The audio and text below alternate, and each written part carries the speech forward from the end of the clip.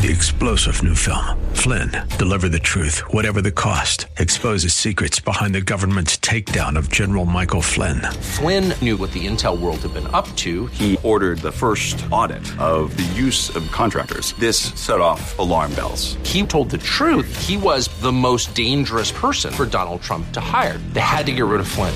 Flynn, deliver the truth, whatever the cost. Available now. Watch it today. Go to salemnow.com. salemnow.com.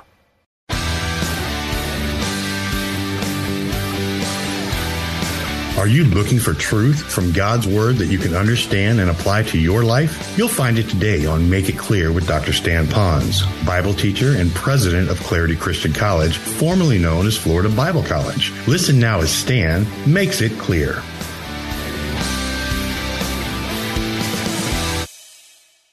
Thinking's over, the asking's over. Now you've got to go eyeball to eyeball, nose to nose, toes to toes with another person. Jesus just didn't sit in some little hut thinking that through that the world would be reached. He had to actually confront people. And so now the confrontation could be very simple. You're now thinking about, all right, this person has this gift. The Lord laid it on my heart. I see the responsibility here. Now I've got to find out what project might they be good in. Now you don't control them, you don't manipulate them, and you don't intimidate them. But what you do want to do is motivate them. And so you're now going to ask them. A phrase I like to use, after I've done that, you can't use this phrase, otherwise you might operate in the flesh. But after you've done the others, you ask this. Have you ever thought about, may I suggest, would you consider this? You know, I was thinking, now what you have to be very careful of, and this is Ponzism now, my opinion, don't say, the Lord told me to tell you this. I hate that when someone comes. I mean, I know they mean well, but I'm thinking, why do you tell you and not me? You know, my phone was on, you know, my cell phone's working, you know, so to speak. But just go up to them and say, in my opinion, I've been thinking about this. I am so glad for the men and women that somehow God brought into my life that at special times and frequently, they would now tell me, Stan, have you ever thought about this? Have you ever thought about that? Have you considered this? Have you considered that? Maybe the way I was wired, I took that very seriously. I did take it to the Lord. I only regret the times that they've said that and I might have missed an opportunity. I can only rely on His sovereignty to get me back on track. If you don't mind, I'd like to have just a word of prayer. I'm not done yet, but I feel really constrained to pray right now. Would you bow your heads, close your eyes, and pray with me for just a moment? You know, we do want to pray that we have the courage as a leader to speak to them, but we also want to pray that they'll be receptive to our influence and leadership. Father, it is your intention for all of us to be leaders. Sometimes that's a frightening task, but God, it's your design to at least influence somebody. So I pray for courage. I pray for courage for every person here today and those that are listening, that they will do the steps that we're talking about and that we have in the past weeks. That they will take time to think, pray, ask, and then the critical step of coming alongside someone and suggesting, of making that challenge in a person's life. I know that we're afraid to do that sometimes because we don't want to play God in their life at all. So, Father, our prayer is that when we do it, that you'll make them receptive to hear what we have to say, and that they could discover the higher purpose that you have called them to, not just us. Father, we pray this in Jesus' name. Amen. Let me go to number 3. After we've done the living the example and continue to do that, and we've given them a greater purpose, the third is we want to affirm them for their potential. We want to affirm them for their potential. It's hard to believe that, especially when you've got a struggling daughter, a struggling son, or a husband that's just not right, or a wife that's just kind of outside the boundaries here, and you just think, do they have potential? I believe that as long as a person breathes, that they have potential in their life in some measure.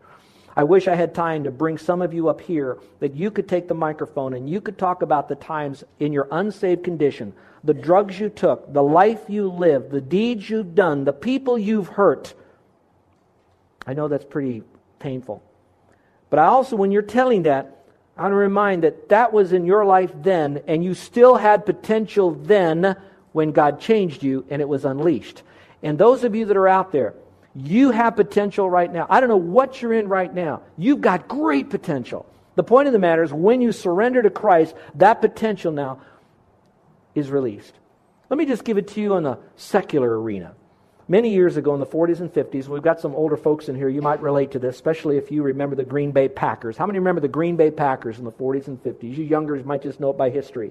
That team was a losing team. In fact, for 12 years, they only won 30% of their games. Think about it, 12 years, 30%. That means they lost 70% of their games. In 1958, they had an embarrassing year because that year they lost all their games but one game. So they released their coach and they hired another coach, and his name was Vince Lombardi. When they hired him, the very next year, they had a winning year. After that, they had 9 years of 9 winning seasons. They won 75% of their games. They won so many championships, and they won the first 2 Super Bowls. Why was that? Because Vince Lombardi, whatever he was as a coach, he knew how to look at his guys and say simply this: you're better than that. You guys have winning in you. I know that you can do that. And it's my job to show you how you can do what you want to do to win. And then he went into that famous saying, winning isn't everything, it's what? The only thing. Some of you guys know that. So there's great potential that's out there. So what happened? They just had a leader that knew how to look at the best in them. Look at Mark chapter 10, verse 21. We come back to that same story of the CEO. Remember the one that came to Jesus and Jesus said, sell all of this, give it to the poor, and then come follow me? Same guy. Jesus looked at him steadily and he was filled with love. Jesus was filled with love for him. I think that's really critical. Circle the word steadily. And then I'd like you to look up here for a moment. When you want to help a person see the potential that they have, sometimes you have to shut your life down for a little bit. Slow it down. Look at your kids for a moment. Steadily look at them. Pay attention. No distractions. Think about them. And I believe that God will give you even a greater love for that child, for that husband, for that wife, perhaps for that grumbling, complaining employee. But for just a moment, like Jesus, you steadily look at that person. And look at him with eyes of love. Look at them as being in the mind of God before they're in their mother's womb. Look at them as knowing that God has a purpose and a plan for their life. Look at them as that God lovingly, sovereignly brought you two together. And now it's our job, in some measure, to affirm them. Jesus did that all the time. You remember? Impetuous Peter always had his foot in his mouth, so he had an athlete's mouth, kind of thing. Always doing the wrong thing. And yet Jesus could look at him and say, you know what? Petros, you're going to be Petros. And some of you say, huh? Petros? Petros means you're a little stone, but you're going to be a big rock. Can you look at people and say, I can see some areas in your life where you're going to be big and you're going to be useful, and begin to affirm them just like that? I hope you don't label them. Oh, you can't do it. You're good for nothing.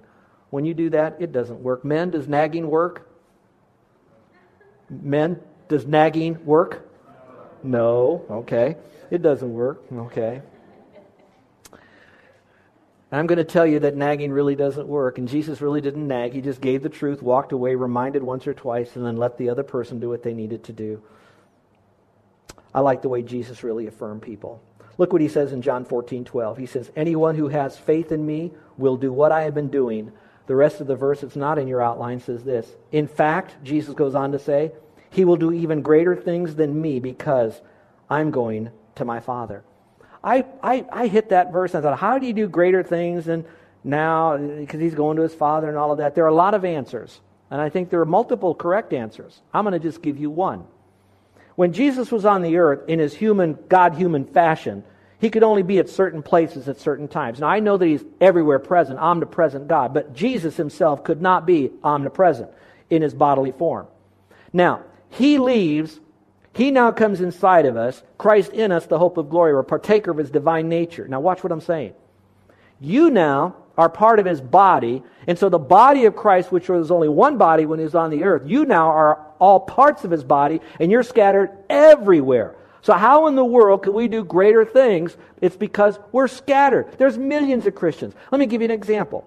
We've got Brian Wiedemeyer, one of our guys here, military guys, flies helicopters, and he's in Afghanistan right now. We've got Chaplain Wayne leaving for 3 months on a ship. Now I'm thinking, we can connect to these guys through prayer, so in a sense, we're doing even greater things even through prayer. Why? How does this fit into affirmation? When you can't speak to them, you can pray for them.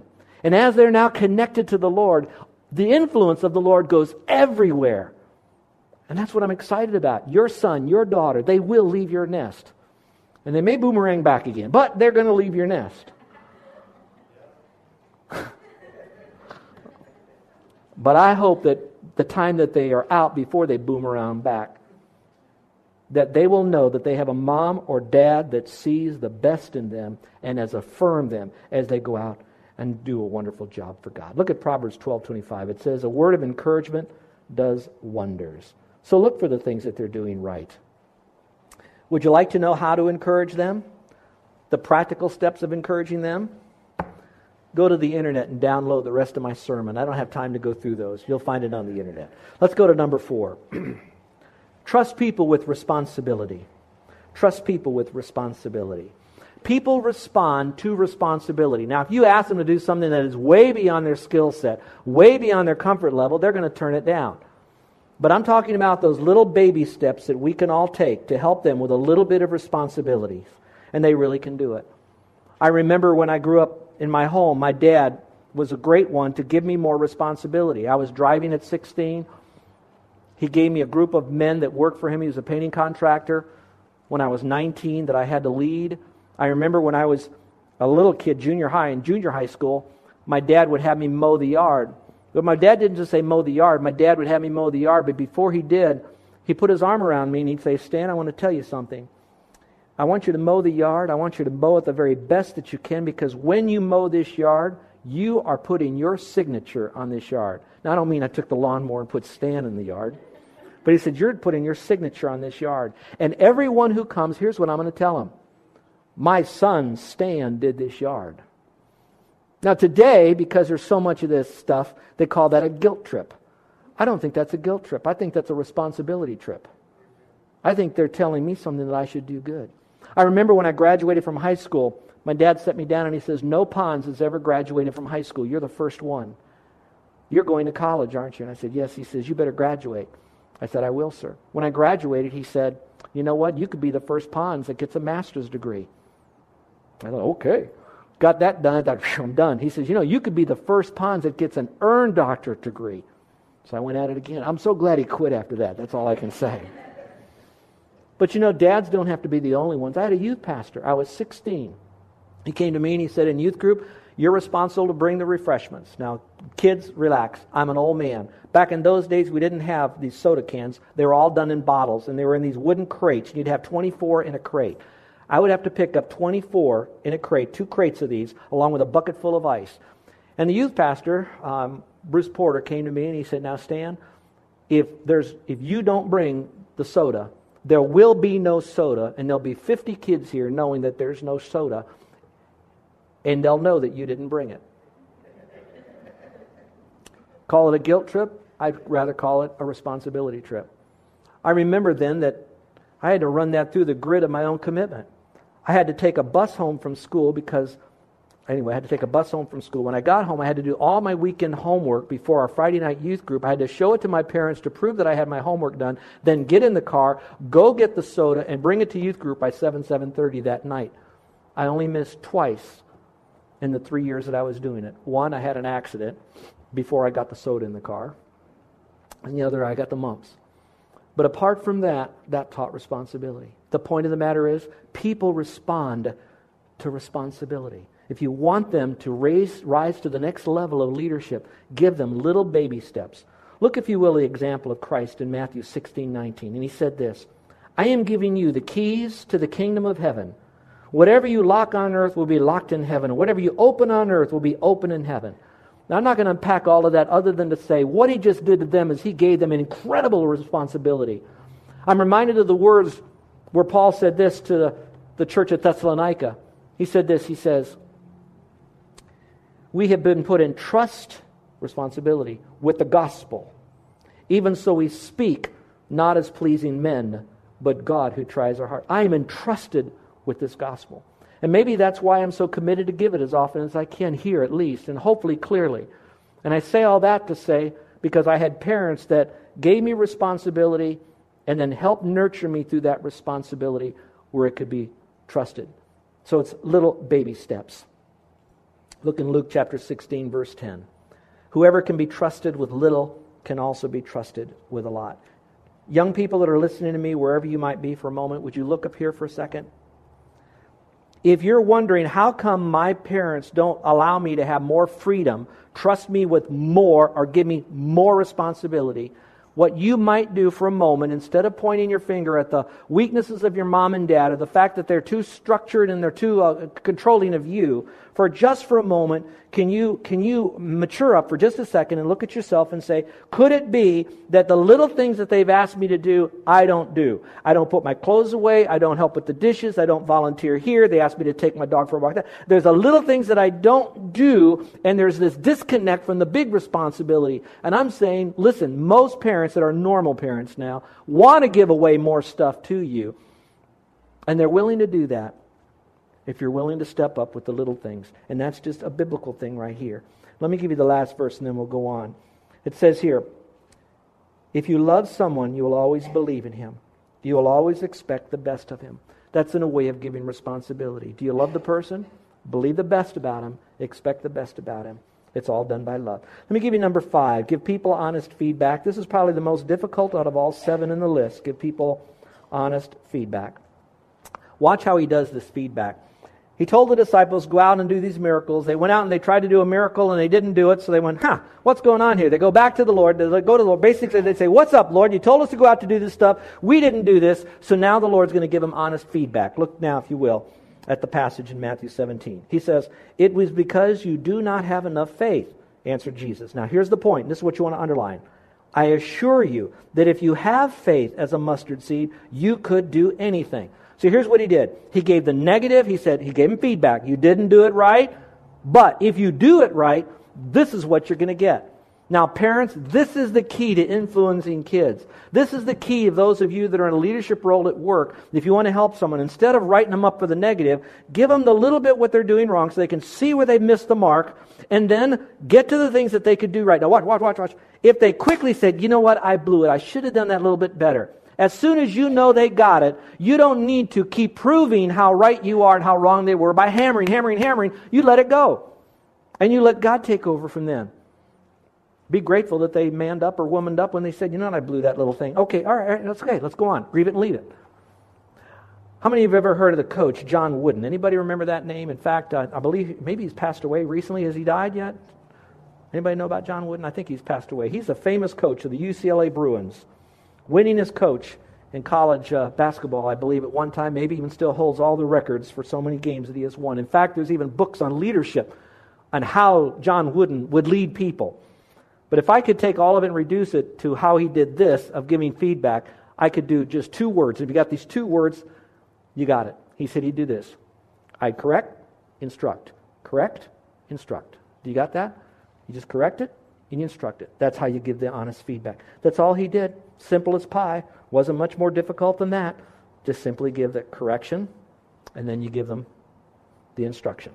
So how do you correct without condemning? 2 little things. Check your motives when you are going to correct. Are you angry? Is it all about you? Do they make you look bad and you can't look bad, and so now it becomes all around you, so you now control the people that are under you so that they do right, so it makes you look good? Folks, this is heavy what I just gave you. Most people in a role, if they really check their motives, most of the time they're trying to correct because what the others did made that person not look good.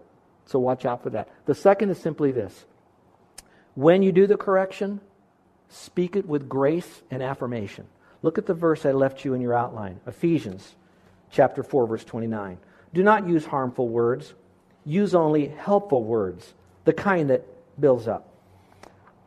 Well, the next 2 are so simple, I'm just going to rattle through these quite rapidly. So if you will, write them down. Simply treat people as equals. Real leaders don't act superior. I like what Jesus had to say in John 15:15, and you have to remember, this is Jesus, Almighty God, saying this to his disciples. He's the discipler, and those are the disciplees. Jesus said, I do not call you servants, instead I call you friends. In your margin, you're going to put first, equal in relationships. Treat people as equal in relationships. Now, I hope that in some measure, I'm working on modeling this in front of you with the pastoral team. Most pastors, they have the senior guy, the lead guy up here, and they've got these other guys that do all the work for them. Most of our guys here do the work for me too, but they kind of have this big disconnect here. Here I try to call it a pastoral leadership team. Most of the time it's what the team's decided. Most things we bring to the team and we decide together. It's a little slower to do it that way, but at the same time we have a greater buy-in on most issues. Technically there is the head hog at the trough. Okay? I know that. I know the buck stops with me. I know ultimately everything rises and falls on the lead pastor, the senior pastor. But we still operate as a team. We try to treat each other as friends on this team, hoping that maybe modeling to you as a leader that you'll do it relationally rather than through titles, power, authority, and that you'll do it more by relationship. At times, there is that God, Jesus, man, woman. We know that we have those kinds of authority charts in Scripture, and God does talk about that, but we treat him as an equal. The second is, we're also equal in benefits. Look at the verse I put here for treat people as equals. Did you know that the Bible says that God shares credit? Look at this. When Christ, who is your real life, is revealed to the whole world, you will share in all his glory. Picture with me for just a moment. I think maybe I could translate that in a much simpler paraphrase. You're going downtown and you're going to one of the theaters and you see up on the marquee, Showing in Eternity, starring Jesus Christ, co-starring your name. Can you catch that? That we know it's Christ, but what Christ through his inspiration of Scripture is telling us that even in his glory, we're going to share in that glory with him. So when you treat people as equals, you're going to treat them relationally as an equal, and also at the same time, you're going to share in the benefits together. And so that's why you work as a team. You influence by relationship, mostly by modeling, often by mentoring, but you're doing it in a relational way, reminding them that the buck stops here.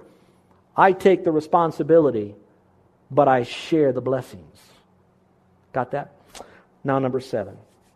People should be prayed for. I think you know that. If you look at Christ, he's constantly praying for people. So if you want to be a leader, this is the part I can't really give in a secular business professional seminar, but I can to you folks here, that we need to bathe these people in prayer. You pray for your friends, you pray for the people in your small group, you pray for other salespeople, you pray for students, you pray for your children, you pray for your husband, you pray for your wife, you pray for your pastor. And Jesus said, look, Simon, I pray for you that your faith may not fail. Maybe that would be your prayer request, and you could have someone pray for you. I like what it says where Jesus says, not only did I pray for them, I prayed for you and me. He's praying for us then, now. He says, I'm praying not only for these disciples, but also for all those who will ever believe in me because of their testimony. I guess my question is that sometimes when you've done all that you could to influence other people, you've done your part, you stand clean before the Lord, you tried to do everything. Now there's this time that you're going to now take it and bathe it in prayer. It doesn't mean you tried and failed. It means you still pray for the person, whether it succeeded or whether it didn't succeed. You still go to the Lord and you realize that it's still all about the Lord and their relationship with God. That's the most important thing we do, is we want to pray for them. If you want to have a wonderful exercise and a quiet time study, go just to the New Testament and look at all the prayers that the Apostle Paul prayed for others, and then you then do a study on how did he pray for all the other people in his life. There's your consummate leader that's human only, praying for other people. Well, folks, maybe it's time for us to pray. So let's pray. With every head bowed and every eye closed. There's more on the internet. You can get it. Check in about a week. It should be up there. But right now, I'd like to have an opportunity to just speak with you. So with heads bowed and eyes closed. These are 7 skills of leadership. So my question to you is, what are you going to do with your life? Are you now going to see yourself as an influencer of others? It doesn't mean that you have power, position, that you have a lot of money and all that. You just see yourself, young or old. You could be frail. But now you're saying, until the last breath I draw, I want to influence those that are around me. Or are you more interested in being a wealth builder, a reputation builder, a career builder, a bodybuilder? Or would you rather be a people builder? Do you know why I say that? Because reputations will come and go. Your body is going to come and go. But people will never come and go. They'll last forever. Fame is so fleeting. I encourage you not to waste a moment of your life.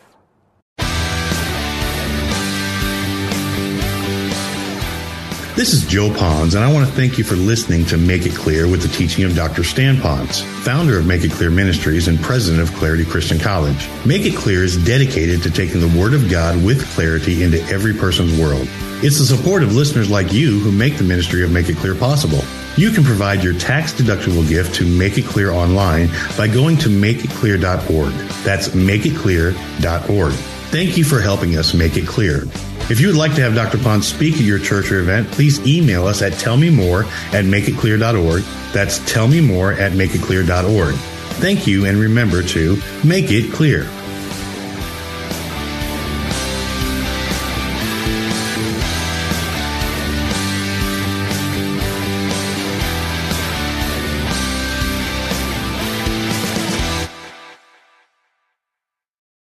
Three-star General Michael J. Flynn, head of the Pentagon Intelligence Agency, knew all the government's dirty secrets. He was one of the most respected generals in the military. Flynn knew what the intel world had been up to. He understood its funding. He ordered the first audit of the use of contractors. This set off alarm bells. The explosive new documentary, Flynn, Deliver the Truth, Whatever the Cost, uncovers the facts behind this scandal. Flynn told the truth. He was the most dangerous person for Donald Trump to hire. I find out the worst enemy that I'm going to face in my life is right here in America. They took my assessment and they wanted me to change it. And I was like, I'm not changing it. They had to get rid of Flynn. With in-depth interviews, archival footage, and never-before-seen personal records of the man behind the headlines. I just felt like I was drowning. Flynn, Deliver the Truth, Whatever the Cost. Available now. Watch it today. Go to salemnow.com. salemnow.com.